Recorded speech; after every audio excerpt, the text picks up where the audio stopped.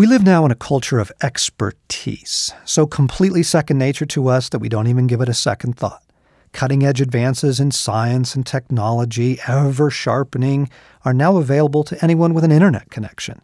If our doctor gives us grave news, we naturally get a second and third opinion from specialists.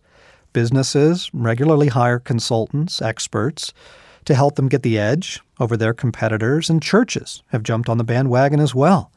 It's become one of our shared assumptions, this reach to find the expert. And I wonder if it's part of the reason we do not understand or recognize a sage. In business circles, experts are sometimes even called sages, but they are worlds apart. A sage differs from an expert the way a lover differs from an engineer. To begin with, expertise quite often has nothing to do with walking with God, may in fact lead us farther from Him. For the expertise of the specialist gives us the settled assurance that he has matters under control, and that we will also, as soon as we put our trust in Him. That's why we love Him. The reason your church is not growing is because you're not marketing yourselves properly to your intended customers. On a human level, that might be true, might produce some results. But wouldn't it be better to inquire of God why the church is not growing? The psychology of expertise comes indistinguishably close to the psychology of the Tower of Babel. We have matters under our control now. Expertise has given us power over our destinies. And we know how God feels about that.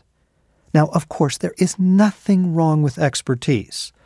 I'd be the first one to find the best heart surgeon in the country should my son need heart surgery. And yet, why is it that we seem to have so few sages in our midst? That most of us have witnessed the sage only in stories, like the ones I've recounted. Is it that they don't exist? Or might it be that our worship of expertise has pushed the sage to the sidelines? And what are we to make of the passage that tells us everything that does not come from faith is sin? Romans 14:23. Whatever, whenever, wherever we place our hopes and confidence in something other than God, that is sin. Now, given mankind's inexplicable reluctance to rely on God and nearly limitless ability to rely on anything else, can you see how the culture of expertise actually plays right into our godlessness, despite all our protests to the contrary? The sage, on the other hand, communes with God, an existence entirely different from and utterly superior to the life of the expert. Whatever counsel he offers, he draws you to God, not to self-reliance. Oh yes, the sage has wisdom gleaned from years of experience, and that wisdom is one of his great offerings. But he has learned not to lean upon his wisdom, knowing that often God is asking things of us that seem counterintuitive, and thus his wisdom and expertise are fully submitted to his God. Humility might be one of the great dividing lines between the expert and the sage, for the sage doesn't think he is one.